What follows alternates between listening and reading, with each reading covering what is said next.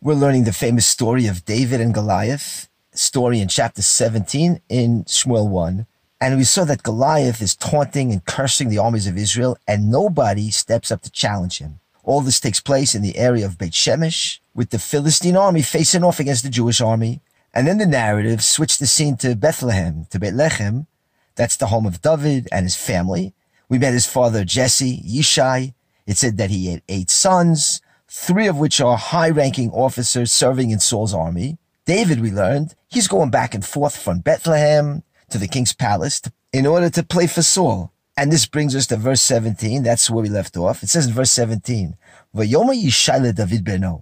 And Yishai said to his son David, Kach na lechecha, please take for your brothers, efat hakali hazeh, some roasted corn, v'asarat lechem hazeh, and take these 10 loaves of bread, ve'aratz lemachaneh achicha, and you rush to your brother's camp. And then in verse 18, we see Yishai asks him to take some more stuff and also take along these 10 cheeses to the commander of their unit. Okay, so this is a typical Jewish parent of a soldier in the IDF, making sure his sons and the commanders of his sons and all their friends that they have something to eat. That's typical. V'tifkod l'shalom, and see how they're all doing. And then Yishai adds something else in the verse that he wants David to bring, and something a little more vague. He says like this, Ve'arubatam tikach, and take their aruva, arubatam tikach. Now, the English translation of this verse is going to vary from Bible to Bible because it's a weird word. Well, the root of the word is arev, ayin resh bet. Arev is a guarantor. If you're an arev somebody on their mortgage, you're a guarantor for them. So if you go by that, then the translation may be bring back some assurances for them. Now, arev has other meanings besides guarantor. The Talmud explains that arubatam comes from the word la'arbev, to mix or to connect. La'arev something is to mix it or to mingle it with something. And so the Talmud says that this word has something to do with the connection with a man and his wife. So what we're talking about here, according to the Talmud, is he's telling David to bring a get, a divorce paper. Why? Because it was customary for soldiers to divorce their wives upon leaving for war so that the wives can remarry if their husbands fall in the war and they can't be identified or recognized later on. Especially wars in those days were so brutal. You couldn't recover the bodies. You couldn't identify the bodies. And you don't want to have a situation of agunot, women who can't remarry. So arubatam here means a get. Yishai told David to bring his brother's divorce papers. And this interpretation of arubatam, it becomes a key later on in the Bathsheba episode, because when David takes Bathsheba, the sages say that she wasn't married to Uriah, her husband, at that time, since he gave her a get. He gave her a divorce before he went out to that war. And that, according to the Talmud, becomes the excuse why David did not fall into the sin of Eshedish, that he did not commit adultery with Bathsheba, since Bathsheba was officially no longer married. And this is all derived from this term here, tikach arubatam, take this divorce paper, take this get, because in those days, the men would have to divorce their wives before going out to war. Now, just one more perush on arubatam, and this is something kind of deep. We said that arubatam comes from the root arev, which means a guarantor. And if you remember in Genesis, in the story of Joseph and his brothers, when Yehuda says to Yaakov, his father, that he will be an arev for Binyamin, that he'll be a guarantor for Binyamin. That is, if the king of Egypt, which happened to be Yosef, their brother, they didn't know it, if he takes Binyamin, I will go in his place. I'll go instead of him. I'm a guarantor for him, an arev. Just like when someone can't pay his mortgage, then the arev, the guarantor, has to pay in his place. Yehuda was saying here to his father Yaakov, I will be an arev for Binyamin, and a guarantor for him. And that's what happened. When the king of Egypt, who happened to be Yosef, and they didn't know it, when he took Binyamin, we see that Yehuda protects him. So what's the connection here? Well, here too, David, from the tribe of Yehuda, is saving Binyamin once again.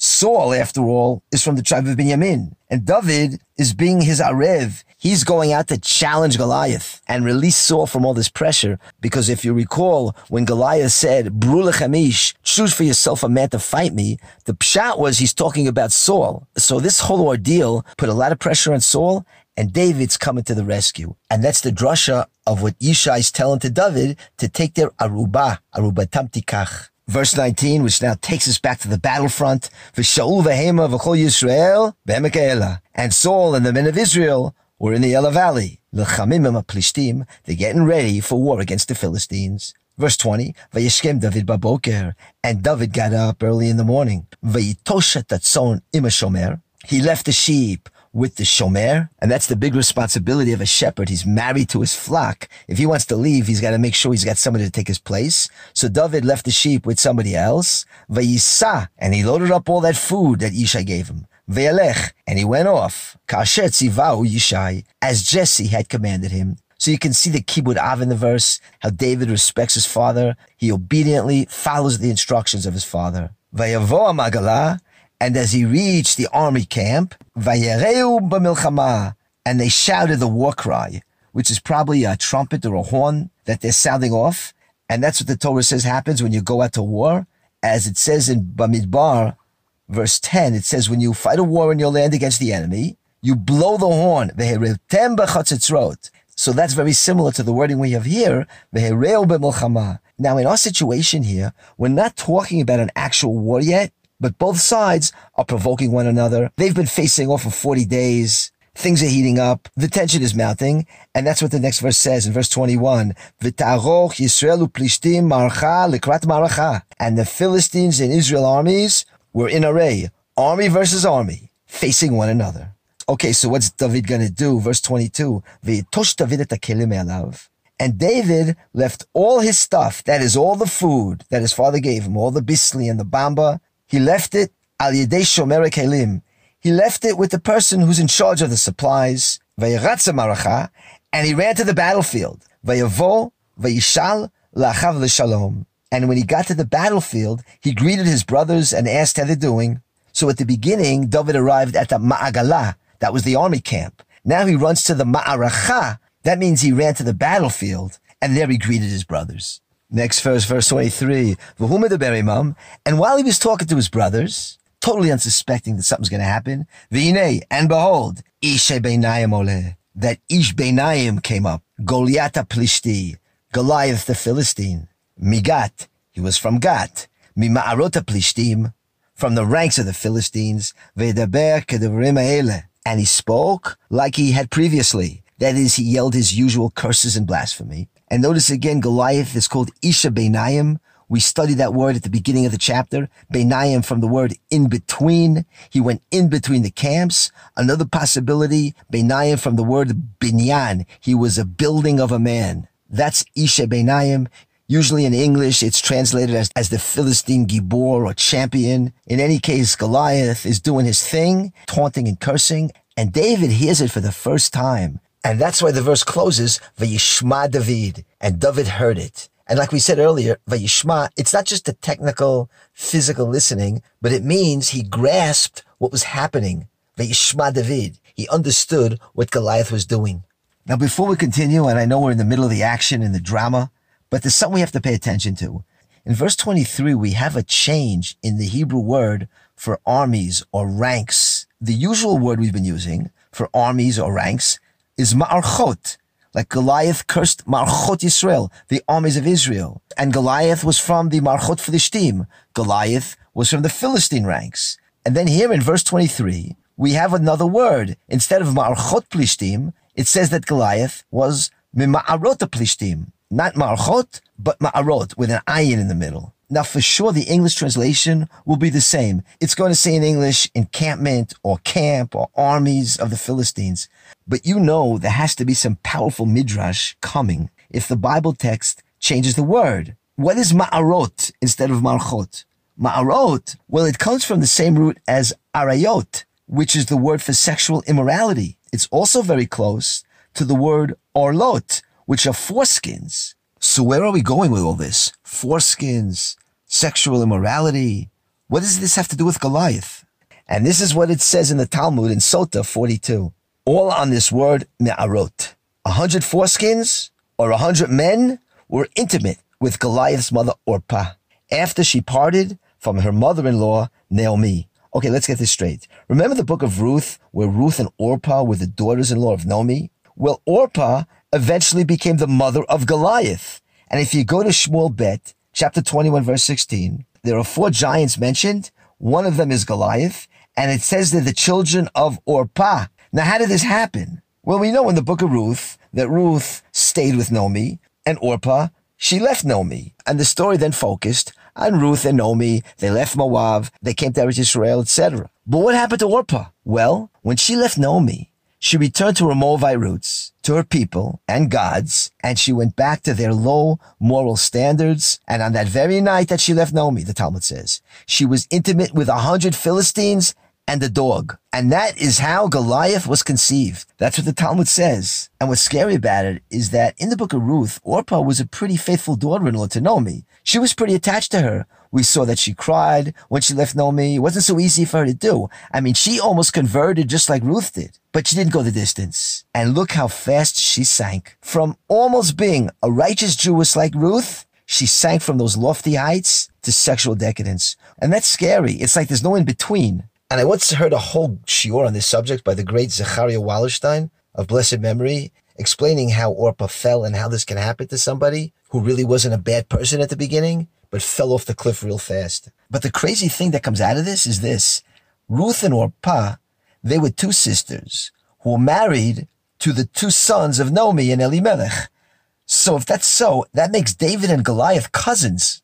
Yes, David is a descendant of Ruth. Goliath is a descendant of Orpah, and they're going to go at it. So we see that each one, Ruth and Orpah, each one implemented her free choice. Ruth chose to cling to Naomi and Judaism. Orpah chose not to. And now the Almighty is throwing their descendants against one another. And that's to teach us how critical it is to make the right choices. It's the difference between David and Goliath. Okay, let's get back to the battlefield. Goliath has come up from the ranks of the Philistines, speaking the words he did before, and David heard him. V'chol ish Yisrael b'ra'otam et ha'ish. And when all the men of Israel saw this man, vayanusu mipanav, and they fled from him, v'yich'u ma'od, and they were terrified. Verse 25, vayomer ish Yisrael. And the men of Israel said, Haraitem ha'ish ha'oleh hazeh? Did you see that guy who was coming up? Ki lecharef et Yisrael oleh. He's just doing all this to taunt Israel. Vaya ha'ish asher yakenu. And whoever kills him, Yashrenu HaMelech Osher Gadol. The king will give him great wealth. Vet bito yiten lo. And he'll also give him his daughter in marriage. Vet beit avi yaseh chofshi b'Yisrael. And he will make his father's house free in Israel, meaning he will exempt his family from paying taxes to the king. So now we get some new information. King Saul has been offering an incentive to anyone who will take out Goliath. That's something we didn't know up to now. This thing's been going on for 40 days. And the king of Israel is trying to get somebody to step up. Okay, so David hears all this, and now we see David's reaction in verse 26, Vayomer David el Anashim. And David said to the men who were standing before him, Ma yaseh le'ish asher yaket ha'Plishti alaz? What will be done for the man who slays this Philistine? V'hesir chepa me'al Yisrael, and who removes this disgrace from Israel? What's he going to get for it? Ki mi ha'Plishti arel hazeh?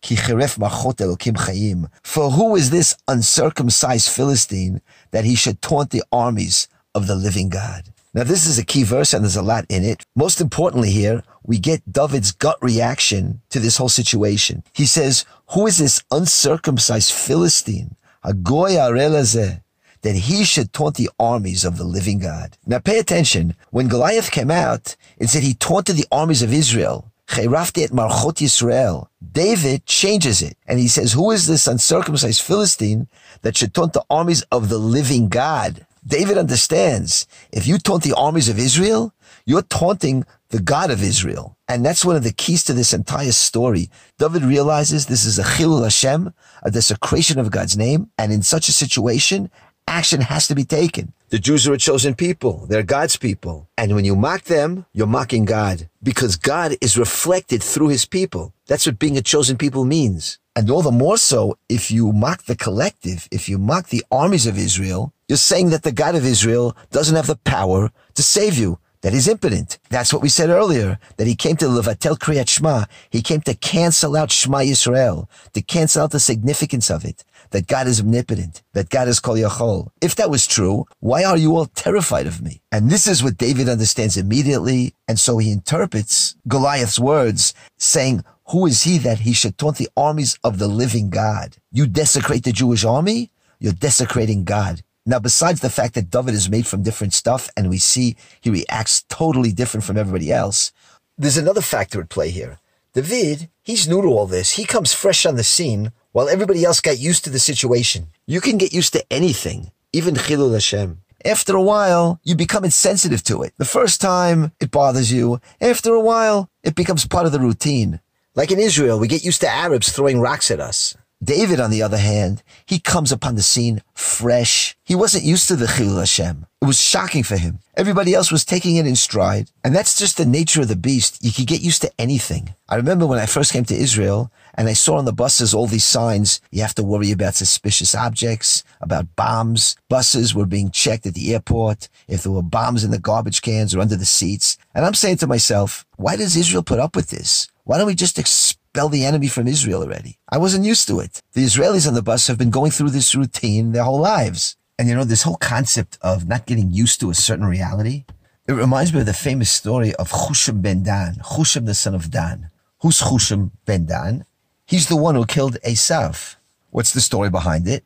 Well, when it was time to bury Yaakov Avinu, the sons of Jacob brought their father Yaakov to the Marat Machpelah in Hebron, and they were about to bury him, and along comes Esav, the older brother of Yaakov. And he makes the following claim. He says that the final burial site in the Marat Machpelah belongs to him. That burial site's reserved for me. You can't bury your father there. It's true I sold the Bechorah. It's true I lost the blessings. But I never sold my burial site. And so you can't bury your father there. Now the brothers knew this wasn't true. And they told Esav, listen, there's a shtar, there's a document, a contract in Egypt, which proves that our father Yaakov bought from you the burial site in the Marat Machpelah. And Esav says, well, let me see the document. So they sent Naphtali, the fastest brother, they sent him off to Egypt to go fetch the contract. And so what was happening here is that Esav was delaying the burial of Yaakov Avinu. And while they're waiting for Naphtali to return, amongst the brothers was Chushem ben Dan, Chushem the son of Dan. Dan, of course, is one of the tribes. He's one of the sons of Yaakov.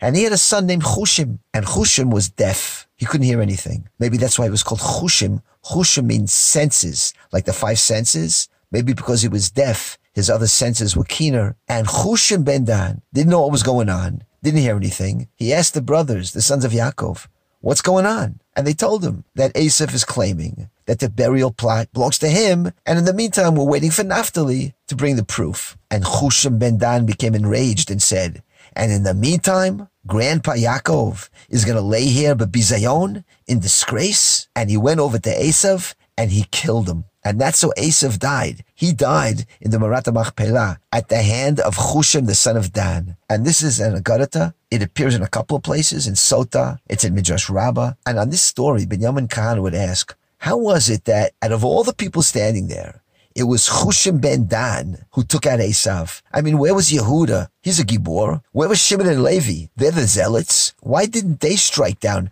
Esav? Obviously, Esav was doing this out of spite. He was doing it dafka. Why, of all people, was it Chushem ben Dan, their nephew, who was the one to rise up here? Well, the rest of the brothers, they got used to a given situation. Esav comes with a claim, sounds reasonable, and the brothers counter that claim. And even if they know that Esav is doing this intentionally, they figure, well, we could settle this without violence. We send Naphtali, we'll bring back the proof, and we'll settle the thing peacefully. And that's what happens sometimes when you enter into a negotiation process. Something that might have first seemed to you as outlandish and ridiculous, it starts to become reasonable. After all, he has his side, we have our side, and you get desensitized to what's really going on. But Chushem, the son of Dan, being deaf, he never got used to the situation. And that's a good thing. He didn't hear the claims of Esau. He didn't hear the claims of the brothers. He just saw one thing, that Saba Jacob is laying here bizayon. It's a desecration not to bury Yaakov as fast as possible. And so hearing it for the first time, what's really going on, he acted instinctively. He saw the situation truly for what it was. And so we see that sometimes acting by instinct and not overthinking it, sometimes that gut reaction is the correct one. Okay, let's get back to our verse 26. Like we mentioned, it's epic. David says, who is this uncircumcised Philistine that he should taunt the ranks of the living God? But there's something peculiar about the verse, because that's the second part of the verse. The first part of the verse, it says that David went over to the people and said to them, what shall be done to the man that slays the Philistine and removes this disgrace from Israel? Why is it that at the beginning of the verse, David is asking about the reward? He heard in the last verse that the king will enrich him, he'll give him his daughter, he'll give him kavod. Why is David repeating that here in this verse? It really doesn't belong here because David's talking about Chilul Hashem, removing this disgrace. Why does he talk in the beginning, though, about the reward that the slayer of Goliath is going to get? Rabbi Kahana, I think, has a really good answer to this. He says that David wasn't thinking about himself going out and fighting Goliath at this point. He's trying to get somebody else to do it. He's trying to persuade them. So he's saying, what's the reward you get for slaying the Philistine? Hoping that by repeating the incentive, somebody will step up. So he's trying to pump them up. He's trying to incite them, and he's going to get attacked for that by his brother Eliav soon for doing so. But the point is that David, at this point, he's new on the scene, and he's not presumptuous enough to think that he's the guy who's going to go out and do it. But he wants somebody to do it. He's not even serving in the army. So he mentions the reward, and then he gets to the tachlis, the real reason you got to take out Goliath, because he's taunting the armies of the living God. So we see David's reaction. We see where he's coming from. Unfortunately, his older brother Eliav looks at him as like a young whippersnapper who doesn't know what he's talking about. We'll see the reaction of his brother Eliav to all this in our next shiur.